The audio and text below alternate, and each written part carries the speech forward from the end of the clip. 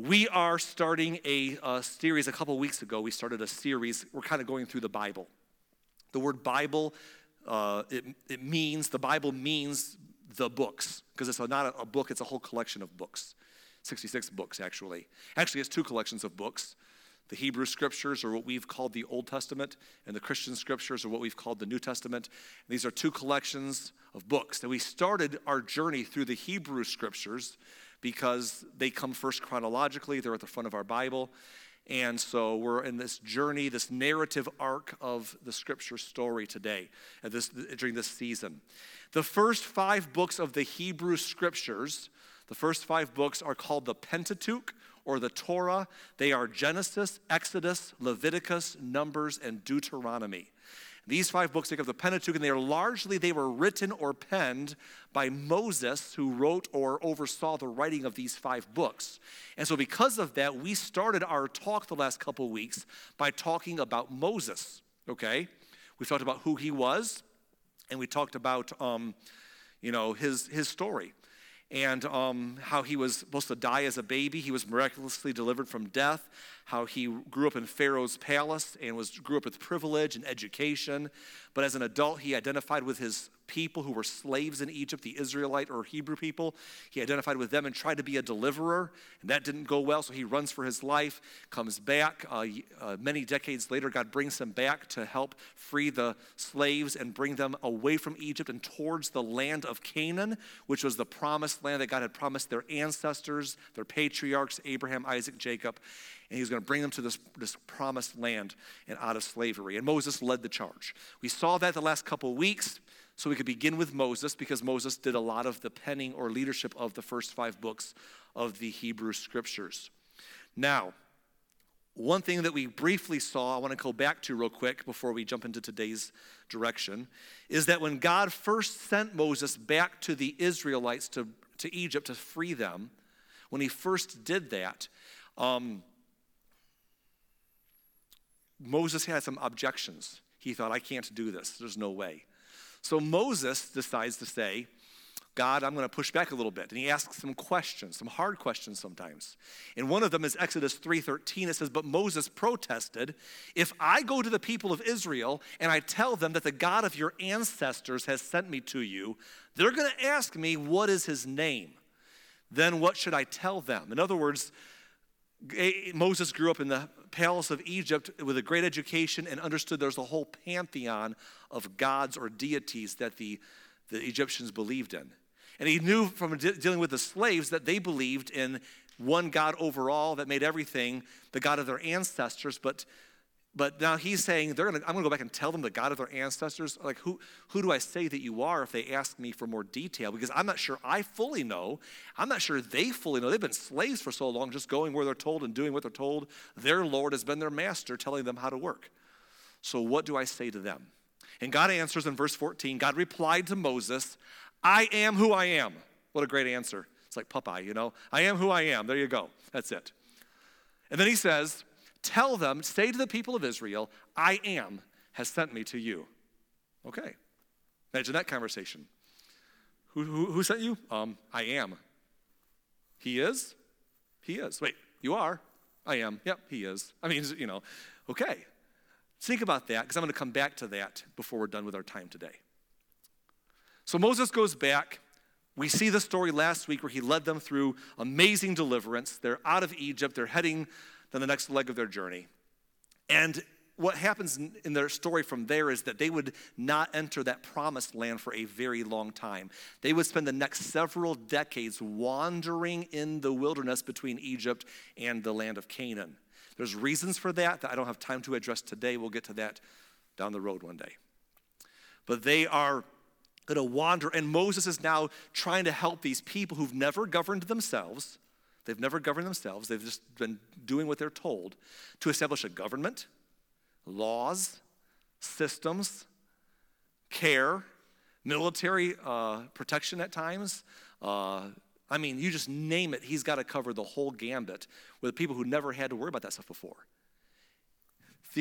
Their beliefs, their relationship with God, education. And Moses does something remarkable. Moses begins to pen he begins to pen their story, to write it down. And I really want to get stuck here, but I know how long I'm going to take today, and I don't want to scare you off yet. So Moses is going to, I can't park here, but I just want to quickly say Moses is one of the greatest leaders. If you want to study leadership, study Moses.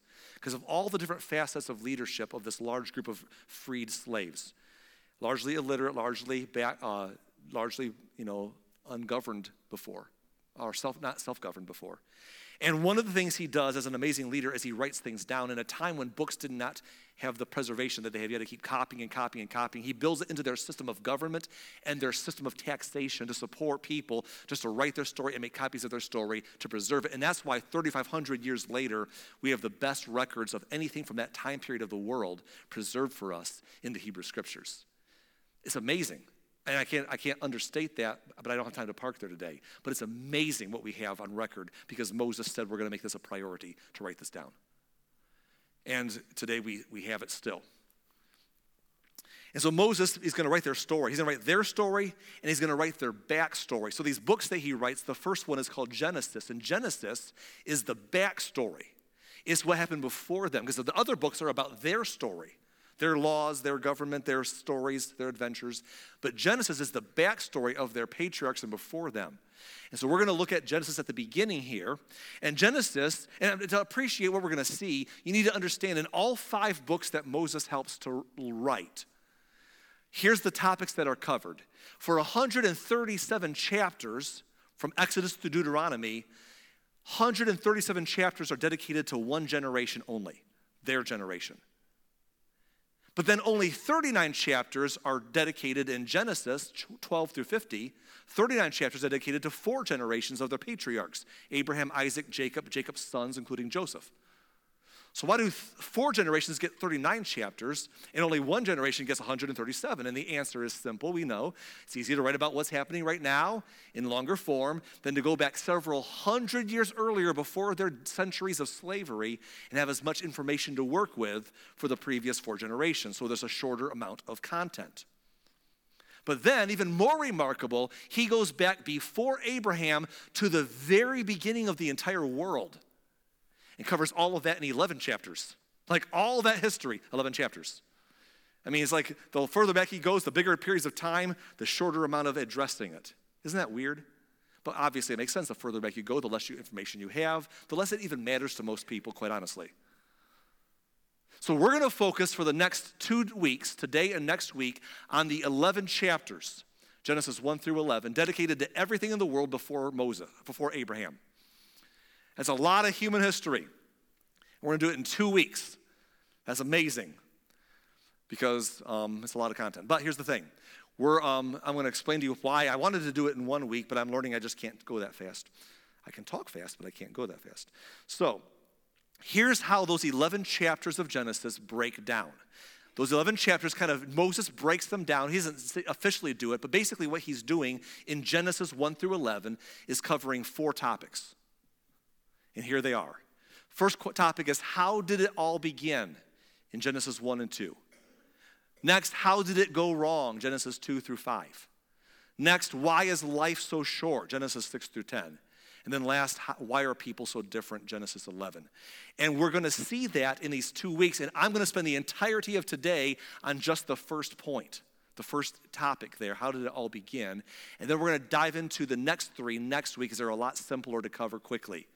But today I'm going to go here. I'm going to take a big detour and accomplish something unique. Today's going to be the most unusual of the series. If you've enjoyed the narratives of the last 2 weeks, and I know I've got a lot of good feedback about that, that's great. Today's going to be very different, but necessary. And then we'll get back onto our narratives in the near future, okay? But I want to cover something. We're going to start with how did it all begin? And it starts in Genesis 1:1 when the scriptures say that in the beginning, God created the heavens and the earth. In the beginning, God created the heavens and the earth. And what happens next is a chapter that lays out a story of how this unpacked, with the idea that God stepped into a dark void of world and created first light, and then differentiated the light from the darkness to create time because God is beyond time. God is timeless. And so he steps into the world, and by creating light and having cycles of light and darkness, We have a measure of units of time. It's linear that exists in our world that God created for us outside of who he is. So he creates time that we've broken down into smaller increments from there and creates the first day. And then from there, on every subsequent day, he does something else. He separates the waters on the planet surface from the waters above. And then from there, he separates, plant life, and dry land. And from there, he creates the constellations and the sun, the moon, and the stars. And then from there, he creates the birds and the fish in the sea.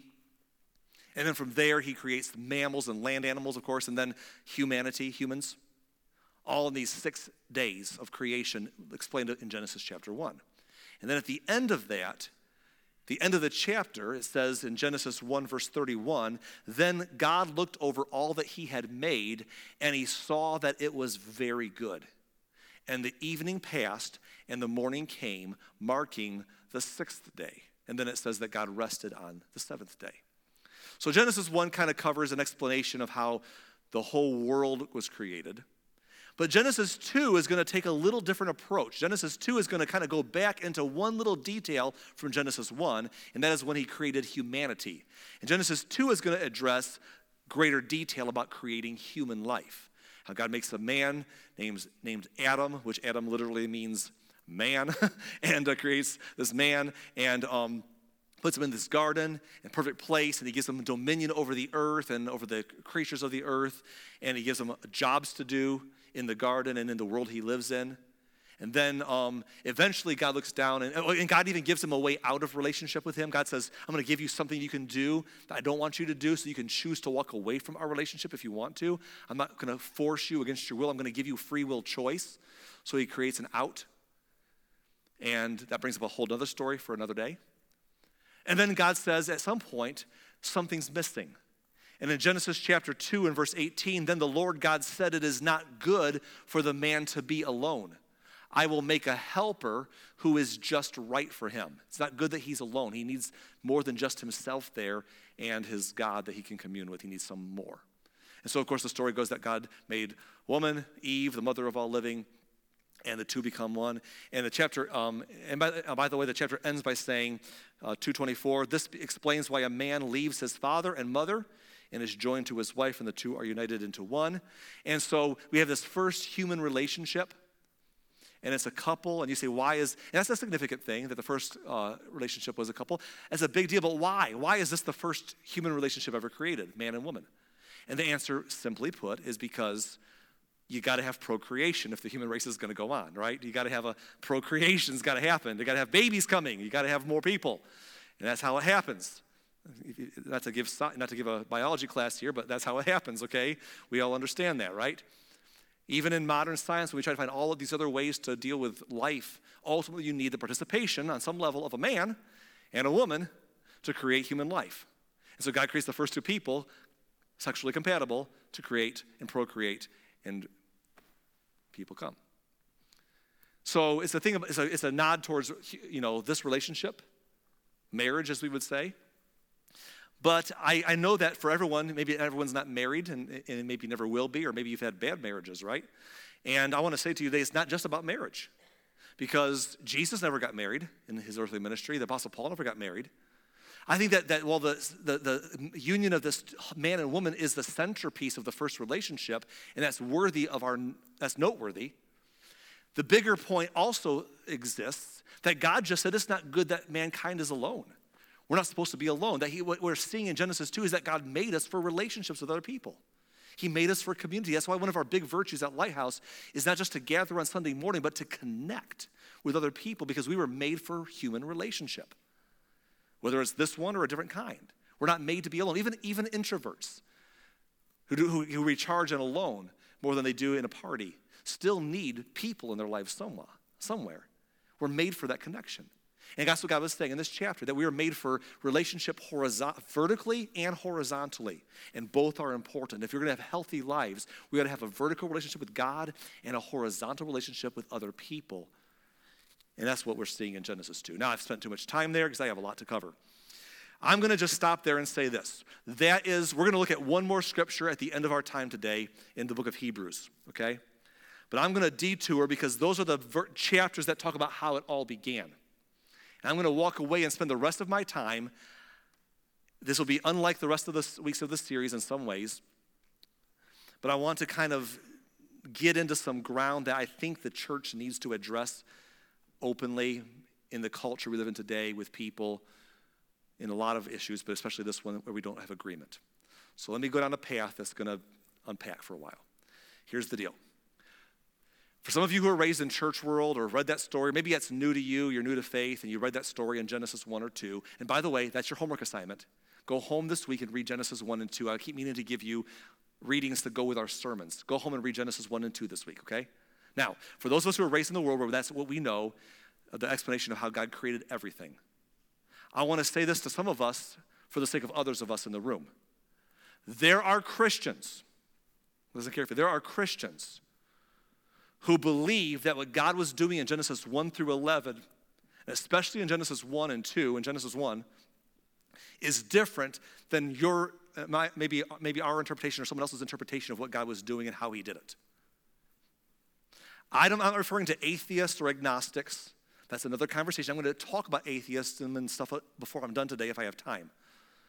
But I'm talking about there are Christians who believe there's a God who created everything and 2,000 years ago sent his son to be our Redeemer and died on the cross and rose again, and their faith is in him. That they're Christians, they're believers like you. And for some of you, they're in this room around you, or they're people you know. They're Christians like you who believe that what God's doing in Genesis 1 through 11 largely, but especially Genesis 1, is different than your understanding of what God was explaining he did. For example, many people believe, Christians believe, that what God was doing in Genesis 1 was giving us a poetic explanation to how he created everything. And they believe he did it over a long period of time based upon their understanding of science and archaeology and carbon dating and other things of that nature that we were not going to get into. They believe that Genesis 1 is a simple explanation through a poetic rendering of what God did maybe over millions and millions of years.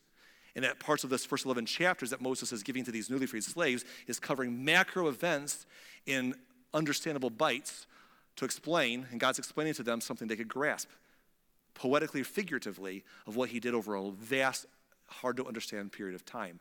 And as we understand more, we see deeper how deep that goes. There are Christians who believe that's what's happening. And there are other Christians, if you didn't know this, who say, no, it's very literal. Very literal. Day 1 was this, day 2, and it's very literal. Now, I'm bringing that up because that's just how it is. That's how it is in this room. That's how it is amongst Christians everywhere. And I realize that we live in a day and age where people don't talk about different viewpoints very much. And if we do, social media has taught us that we just yell about them a lot. You know, that's what we're supposed to do. You yell. You know, everyone's wrong who doesn't see it my way. That's how we get along with each other, you know. And that's not helping anybody. So I want to say, I want to kind of poke at both of these groups of Christians who have these two different views about what Genesis 1:1 and the time frame is describing. The two different views I just espoused. I want to poke at both sides a little bit. I'm going to start by poking with the people who say that Genesis 1:1 could not be literal. It's poetic, and it was over millions of years, and you know, I believe that scientifically that's how it was. I'm going to poke at you first, and I'm not going to poke at you very hard because I didn't give your view a very much screen time either, you know, at all. So I'm going to poke at you first. If you believe that God can create everything out of nothing, by the way, you know that's impossible, don't you, scientifically? Like there's no scientific observable event where you can create something out of nothing. You can try and move matter and energy to do things. You can't create, people can recreate the Big Bang Theory. You know, we try to do certain things. You can't take something from nothing. It's unobservably impossible. It's just not, God. So if you believe that God did it, congratulations, because outside of the idea that there's intelligent design behind this world, nothing else makes much sense. So if you believe that God created everything out of nothing, which is impossible, but he did, but you can't accept that he could do it in 6 literal days, why? Isn't it possible that if God can create everything from nothing, he can do it? Like Genesis 1:1 and day 1, day 2, and so on. So that makes no sense to me. But what a bad argument to say, God can do the impossible, but God can't do that because I think that's impossible. You see what I'm saying? See, but Arlen, the world is obviously much older than this. The world is obviously much older. than just 6,000 years as some young earth creationists would date it. Don't you know anything? But here's the thing. Is it possible? I'm just poking a little bit here. I'm not saying you're wrong. I'm not saying anyone's wrong. I'm just making you think here. I'm going to poke at the other side here too momentarily of the issue. Isn't it possible that God created everything with the appearance of age?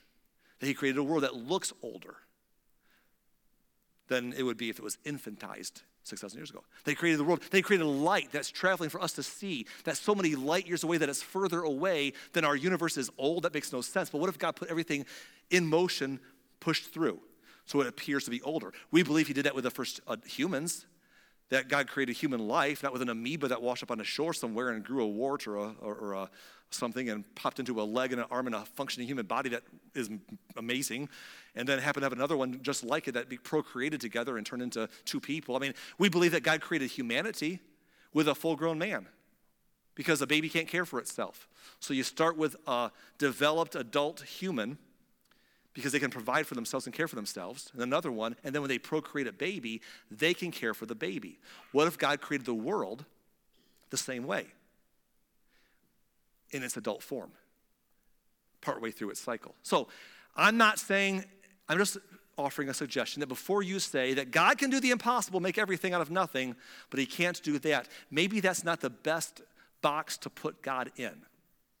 Okay. To our 6-day Earth Young Creationist crowd, I want to say this.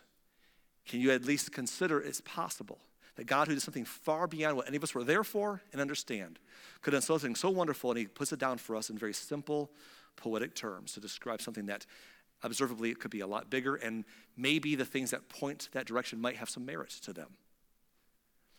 And I say that simply because I grew up with people who never could concede a point, especially about things that are literal and figurative. I actually grew up in fundamentalist backgrounds where they would say, everything in the Bible is literal.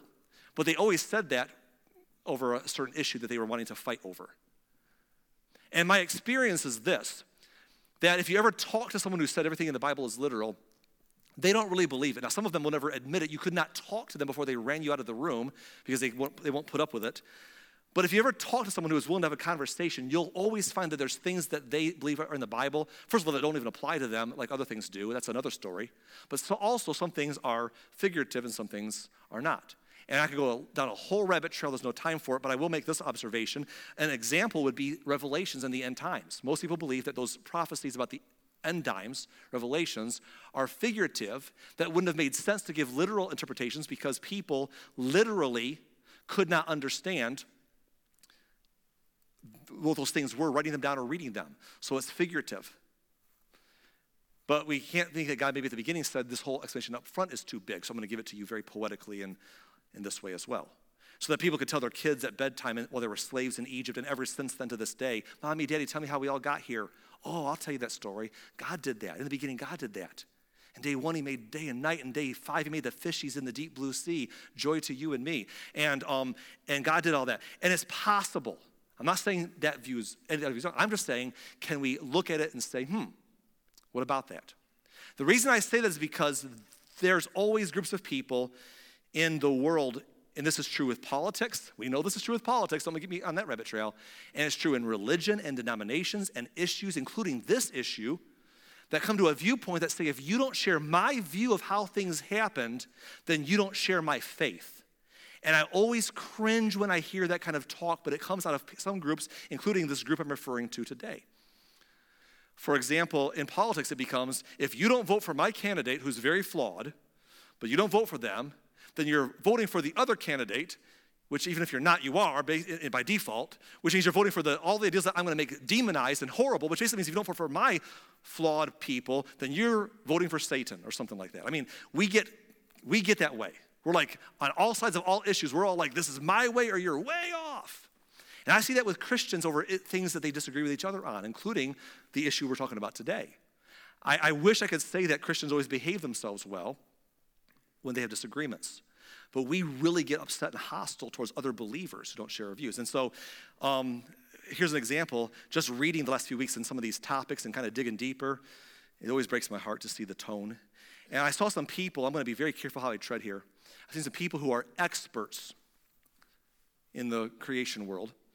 And I'm not going to offend anybody of us, myself included, by going any more specific than that. Be very hostile. Now let me back up and tell you what an expert is. You should know what an expert is. This will help you with your politics. This will help you with your religion. An expert is anyone who holds your view and can articulate it better and more knowledgeably than you can and support your view in your echo chamber, in your silo. That's an expert. They can explain my ideas better, really good. They're an expert. Anyone who has a different view that I don't have is not an expert. They're an idiot. We need to understand this is how the system works, okay? So if you can explain my view real well, you're an expert. If you don't have my view, you're an idiot, okay? So an expert is someone that I'm going to say, hey, they really say this well, and they seem to be knowledgeable. And we're going to always say, don't listen to any other viewpoints. We'll bring a few of their worst ideas over to say, aren't these ideas easy to shoot down? Aren't they stupid over there? Ignore them and don't listen to what they have to say and just stay in our silo, in our echo chamber. And that's how most people do their politics and their religion and all their other issues, including their hot button issues of culture today. We're just stuck, and that's why the culture is so toxic in so many places in the world. And I always cringe when I see that. I say, is there not a better way to understand and communicate with each other? One of the saddest things I hear some people say in church world, especially over topics like creation, but even broader modern issues, is things like, it's faith versus science, and I believe faith over science. And I'm like, please don't say stupid stuff. It is not faith against science. That is nonsense. That's a bad argument. Can I just say this to you? In some of the greatest scientific breakthroughs of the history of the world were done by people of faith. Did you know that? Some of the greatest scientific discoveries and breakthroughs of the world were people of faith. And it feels like for the last 100+ years, there's been a push by people who are anti-God to try to push faith out of science. Or faith community out of science, because those are different words. To push faith community out of science. Probably for different reasons, to maybe make it look stupid. And unfortunately, many Christians have given them that turf. We're like, oh, I don't want to play in the same ground as you, so I'm just going to abdicate and bunker down. It's faith versus science. It's not. All science is the observation of how the world works, of how things work. So can I give you here's a way to think of science. Science is the study of how God did everything. Science is the study of how God did it all. Oh, and that's all you got to say. That's why if something comes along, is it discovered through archaeology or science or observation that doesn't fit my box, my construct, I'm like, oh, I didn't know that. That's how God did it. Cool, he sure is amazing. But I think that some of us are afraid that someone's going to come along and shake our construct so much that we say, and we just reject anything. From archaeology to science to a number of other issues that just mess with our ecosystem because we're afraid. Which brings me to my point I'm trying to make here.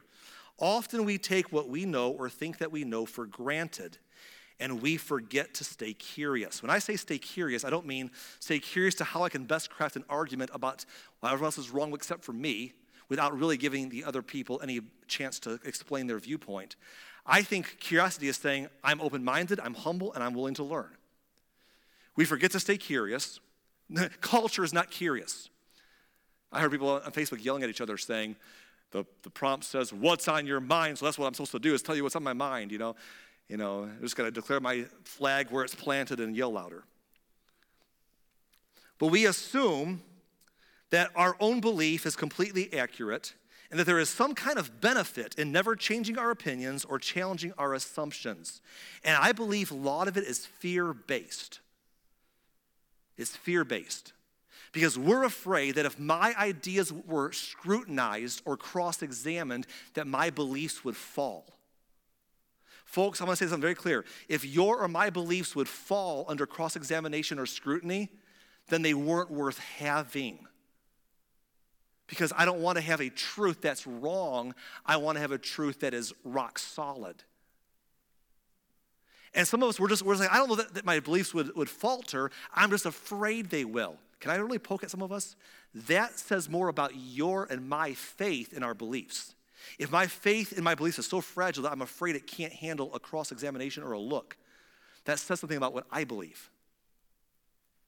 Instead of saying, I'm not afraid of that. And I think a lot of this comes down to leadership. Church leadership, leading people in a church who want their church to lead a certain way, fear-based. Parents are great at doing this. We got to put a bubble wrap around things because we're afraid if you ever get another viewpoint brought to you that you're going to. So we get angry. We get fearful and we get angry of things that we think are threatening because we don't believe our views can hold up to scrutiny. That's a terrible way to live politically and Christian-wise and faith-wise. Because here's the truth, folks. This is a big idea. Truth never fears exploration. Truth never fears. Truth never fears exploration.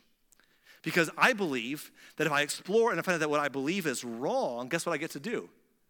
I get to change what I believe to what's right. And if I find out what I explore, I find out what I believe is right, you know what I get to do? I can say, oh, cool. I have confidence. And possibly can let someone else explore and come to see the truth that they don't know. But when we lock down and bunker down, we don't get anywhere. And so, I want to say something to all of us today in the church world, especially, and this is not about creation, but creation is a great chance for me to take a detour this week to say something that maybe will provoke some of us to think. You can always talk to me later over coffee and let me know how wrong I am. But here's the thought. It's important to realize that there are people who know the Bible as well as you do, who love the Bible as much as you do, who think the Bible says something different than you do. Well, Arlen, what do you mean? That truth is just relative? No. Come on now. Truth is not relative. Truth is truth. Come on, don't do that's easy. That's lazy. Of course, truth is the truth. I'm saying that what you believe to be the truth might be wrong. Because truth is truth. It's not relative. That if a bunch of people, there are some things that are very clear in Scripture and otherwise, and there are some things that are difficult to sort out. And if other good people come to a different conclusion than me, it's not relative, there's a truth, but it's possible that me or you or somebody is convinced of the wrong thing. And that's why it's important to stay humble and curious. Because there are people who know the Bible as well as you do, who love the Bible as much as you do, who believe the Bible says something different than you do. So what does that leave us? That is our definition that if I believe it, it's the truth, and truth is relative, so basically I'm right and everyone else is wrong. That's a way to live. That's the way much of Americans seem to live today, from what I see on interactions. Christians should be better than that. But this is a true statement on the screen. And that, by the way, is why Peter, I love what Peter said in 2 Peter 3:18. Peter said something that we all ought to take to heart. He said, rather, you must grow in the grace and knowledge of our Lord and Savior, Jesus Christ. All glory to him, both now and forever, amen. Notice growing in grace and growing in knowledge. That's something we need to do. Growing in knowledge does not mean growing in better ways to defend my beliefs without scrutiny. Growth in knowledge means I'm going to learn about everything. Folks, I love to read. Personally, I love to read contrarian views. I can't get into it today because I'm out of time, but I can nerd out with you for a long time about contrarian views of a lot of different topics. They're on my bookshelf. I want the best argument someone can give to something that I have assumed or believed. I want the best argument from the horse's mouth, not from my side making fun of them. Because I love that because it challenges me in what I've always assumed. Because I want to grow in knowledge. We all ought to grow in knowledge. And I believe that when we grow in knowledge, we will also grow in grace. I think those two terms go together. That when someone grows in knowledge, they may change some of what they believe or some part of what they believe. But even if they don't, because they come to the deeper understanding that what they know is right, they also will grow in grace because they now understand where other people are coming from. And they understand where they're coming from, and they can say, I have grace for that because I understand it better. And here's my real poke here. If someone seems to be knowledgeable but lacks grace, I doubt how much knowledge they have personally. If someone seems knowledgeable but they don't have any grace, I always figure they might just know their position really well and how to articulate it really well and only look across other positions to find fault. I doubt how much knowledge they have because I think growing in knowledge also brings growth in grace. So it makes me wonder about knowledge where there's no grace. And I've seen leading Christian voices on multiple topics, including this topic today of creation, and that's all I'm going to poke, and that's all I'm going to say, who are very ungracious, calling the other people arrogant and hateful when they're being fake humble and arrogant about their views. And there's no grace. And I'm like, how much knowledge do you have if you have no grace? It makes me wonder. Because the only other reason I can explain besides a lack of knowledge would be I have knowledge but no grace because, and this is bad, because I am busy my own empire and my own fame and following and fortune.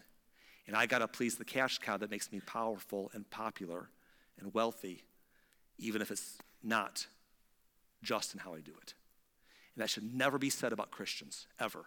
Christians ought to be people who grow in grace and knowledge along the way.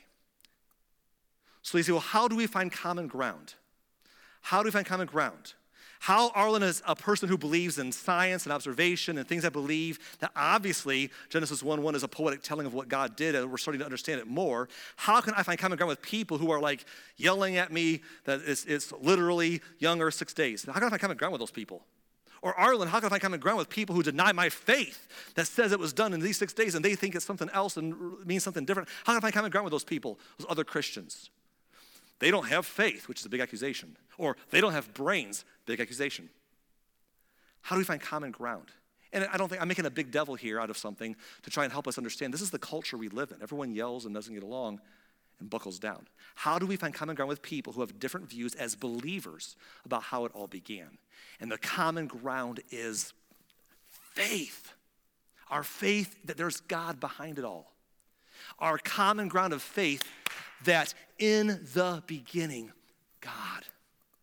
Regardless of how we think that unpacks and what that means and how that really looks and what that is talking about, we believe that one way or the other, in the beginning, or as Genesis 1:1 says it, in the beginning, God created the heavens and the earth.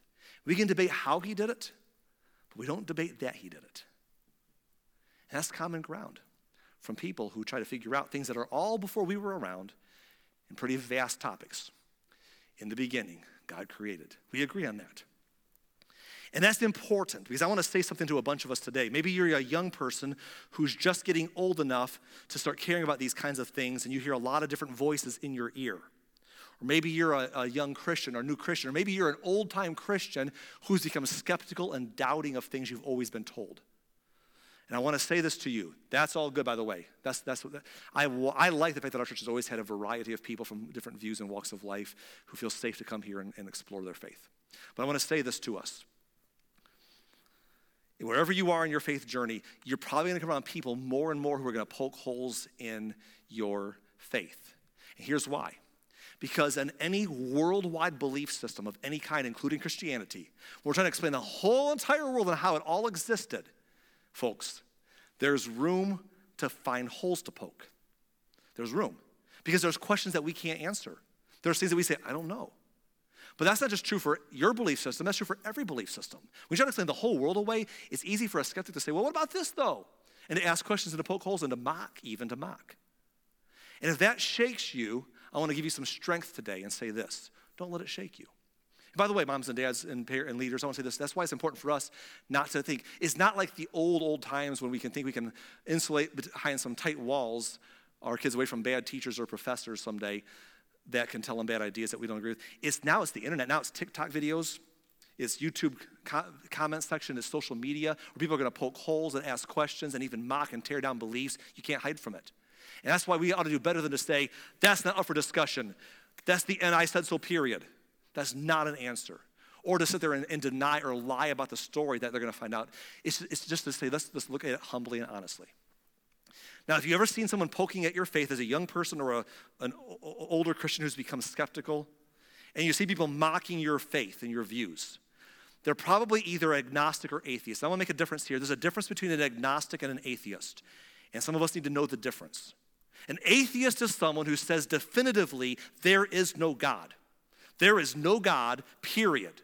It's really a religion of its own. And now an atheist will get mad at you for calling it a religion, but it really is a religion. It's a belief system. A belief that there is no God and everything's explainable apart from any idea of God. That's an atheist. An agnostic is someone who simply says, I don't know if there's a God. I don't know, and maybe I don't care. I'm apathetic and agnostic, I don't know. I don't know. And a lot of people who say they're atheists, because that's a buzzword, are really agnostic. If you could corner them and ask them some hard questions with humility, but just ask them questions, if they'd let you, they probably would not let you any more than some Christians will let you push certain buttons because everyone gets hostile on all sides. But if you could talk to some people who call themselves atheists and get them to admit the truth, many would probably admit in the end, yeah, I'm more of an agnostic. I just don't know. Because atheism is its own beast. But whether you're an atheist or agnostic, you might poke holes in social media and other gatherings against Christian faith. Don't let that shake you. Here's why. Well, first of all, the agnostics are doing it because they just want to tear down what they think is intellectually unstimulating. Or maybe because they were hurt by religion and faith, and they want to see it all burned to the ground because of how they've been hurt, which is true. We've done a lot of damage in the name of Jesus, unfortunately. Or maybe because they don't want the idea that there's a God who can tell them what to do. And atheists have an agenda. But before someone pokes holes with big, hard questions of things that are too wonderful for us to all figure out and shakes your faith, remember this: they don't have better answers themselves. If you could turn the tables on a true atheist and say, okay, you tell me. You've poked holes in made fun of my views. What are yours? They have to make explanations of how everything began without the intelligent design, by accident. That's pretty remarkable. How do you do that? The Big Bang? That's an awesome theory, by the way. It's incredible. What banged? Cosmic particles and dust? See, some atheists will make fun of Christians by saying, you don't have answers. Whenever you don't have answers, Christians, you just put God in the gaps. You put God in the gaps. And they make fun of that. But you know what they do? They put things in the gaps too. We're just like, in the beginning, it was God. Where did God come from? He just always was. An atheist will say, in the beginning, there was something that banged. Well, banged cosmic particles. Where did they come from? They always were. Maybe there was aliens. Where did they come from? I don't know. I mean, we have all these weird views. I can't get into the nuance other than to say that don't ever feel like someone who is simply sitting back and poking holes from a distance in your beliefs that are hard to fully understand or defend means they have a better version. In fact, what I've learned is that the further people get from removing God from the equation, the more they have really weird versions of reality. I was going to share a couple, but I don't have time. Really weird versions of reality to try and explain it all apart from God. But we won't talk about that. We're just going to poke holes in your beliefs. And I believe that our faith of putting God in the spaces where we don't have explanation, but I just believe that God does what I can't explain, is not a cop-out. It's called faith. And there's a biblical case to be made for reasoning and logic. God has never called anyone to blind faith. We're going to see this in a few weeks. God never calls anyone to blind faith. He always comes along and says, here, let me show you that you can trust me. In the future, when you're not sure, remember that and trust me. God's always given us reason. And even in this world we live in, the heavens declare the glory of God. They show his handiwork. And we have reason to trust him and to give him the benefit of the doubt in our gaps. And that's reasonable, not mockable. But even with reasoning and wisdom, faith is still the centerpiece. It's our ability to say, I may not know how he did it, but I know that he did it. And that's an okay thing to say about a lot of issues, including today's topic. I may not know how he did it, but I know that he did it. That is peace-giving. Because that doesn't only help your present and your past, that helps your present and your future. Because we can also say this, I may not know how he's going to do it, but I know that he's going to do it. I can trust him, and it is well with my soul. So it all comes down to faith. And I'm going to close with one last scripture and then a couple of statements, and we're done. The last scripture is Hebrews chapter 11, which is the great chapter of faith. And here's what it says. Hebrews 11, verse 1, faith shows the reality of what we hope for. It is the evidence of things we cannot see. Verse 2, through their faith, people in days of old earned a good reputation. Why? Because they were people of faith, not of answers. They didn't have all the answers. Genesis isn't even necessarily a science textbook, arguably. But what God was saying to newly freed slaves is, hey, you came from a system with a pantheon of gods, the God of the Nile River, the God of the sun. Watch me through the plagues I'm going to send, knock down through darkness their God of the sun, to knock down the God of the water. And let me tell you the creation story. God created that sun, and God created those oceans, and God created that water. Here's what I'm trying to tell you. All the things you've heard about, all the cultural, regional gods, here's what you need to know. It was all one God over all who made everything. That's what you need to know. And through their faith, the people in old days said, okay, that's who we worship. And they earned a good reputation. Look at verse 3. Don't miss verse 3. By faith, we understand that the entire universe was formed at God's command. That what we now see did not come from anything that can be seen. It's unreplicable. It's scientifically unobservable. It's impossible. It's amazing. It's like my iPad. You didn't know this, but one day an explosion took place. And out of the explosion came my iPad. It does Face ID and internet access and texting. No, it was intelligently designed, even though I don't understand how it was done. In this world of perfect order and design that runs so perfectly, I don't understand it all. But obviously it was designed and created by a maker. And by faith we understand that the entire universe was formed at God's command. That what we see now did not come from anything that can be seen. I don't know how he did it. I just know that he did it. That's my faith. And that's our common ground on all of our explanations for how we agree that. And then verse 6, I got to wrap this up. Verse 6 says this, and it is impossible to please God without faith. That while God gives us sound reasons to trust him and good ground for our logic and our faith and our wisdom, he also wants us to have faith. And without faith, it's impossible to operate in any belief system because you're going to have faith in something. It's impossible to please God apart from faith. And then he defines faith in the rest of the verse. This is what I want to send you home with. He says, anyone, this is faith defined, don't miss it now. Anyone who wants to come to him must believe that God exists and that he rewards those who sincerely seek him. There it is in a nutshell.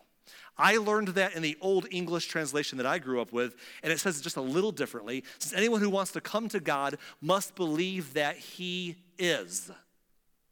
You know what I like about that wording? It reminds me of Moses. Who do I say you are? I am. He is. He is. You are. I am. He is. He that comes to God must believe that he is, or that he exists.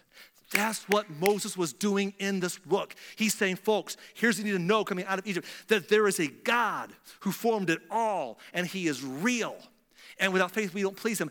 We come to God and believe he exists and that he rewards those who sincerely seek him. In other words, that God is not distant or hiding from us. He's right there saying, I want relationship with you. I won't force it on you, but I want it. I love you. And it brings us to two macro ideas from that verse that form the base foundation of what faith is. And that is simply this.